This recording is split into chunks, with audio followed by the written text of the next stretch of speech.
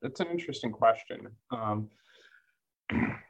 At a high level, I see architecture as still a relatively new field. And so I think there are lots of unsolved problems and there's, lots of opportunities. So, I think there's lots of directions that can go to improve our use of architecture, to get better performance, to be able to predict better. In terms of, what's really missing that's out there now, I don't know. It's a hard question. I think one thing that is challenging is that we have advanced manufacturing techniques, digital manufacturing techniques like additive processes that allow us to make structures with architecture. But those processes aren't perfect. And, compared to some other manufacturing processes, they probably have, rather high defect density.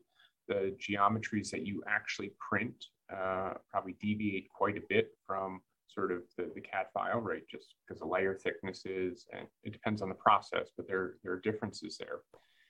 And I think when you're trying to build sort of systems where you're trying to engineer the geometry or architecture very carefully, those defects and those deviations from the design can really add up, right? And, they can compound and really lead to significant deviation from the design you come up with.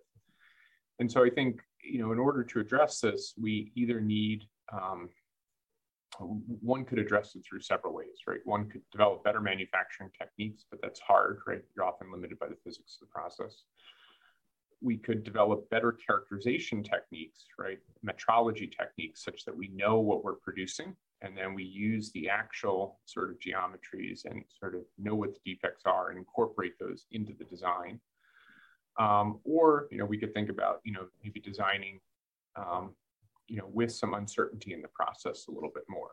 And there certainly are approaches to do design where you incorporate, uncertainty and variation in there. But I don't think we use it enough. Certainly my group doesn't do that actively, but I think given the variability in some of these manufacturing processes and materials, I think in order to, make robust designs, one needs to consider this.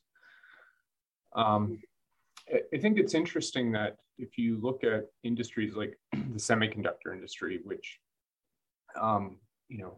they can produce very small features, they can design incredibly complex devices. But I think one point that's underappreciated about that industry is, in addition to sort of the manufacturing techniques and all the extensive modeling techniques, they also make extensive use of metrology tools. So they actually measure what they make, because even though they're trying to make something with some dimension, it's often a little bit different. And if it varies from what you're trying to make, you need to know that.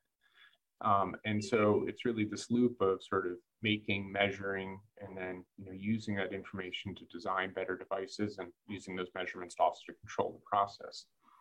And I think if we look at additive processes and other processes used to make soft robotics, for example, we don't do enough sort of characterization and measurement and sort of feedback for process control. And I think this is okay when we're building simple devices, right? But if we're trying to, build systems where, we have complexity built into the material through the fabrication, I think this metrology or characterization aspect might be really essential, to realize robust and high performance devices. I think it's an excellent question of what's missing. And I think there are many things, but I think coming back to this one point, this idea of making sure that when we design systems, when we design materials, we account for uncertainty and variation, I think is probably the thing that, I don't think my group does enough of, and probably the community in whole doesn't do enough.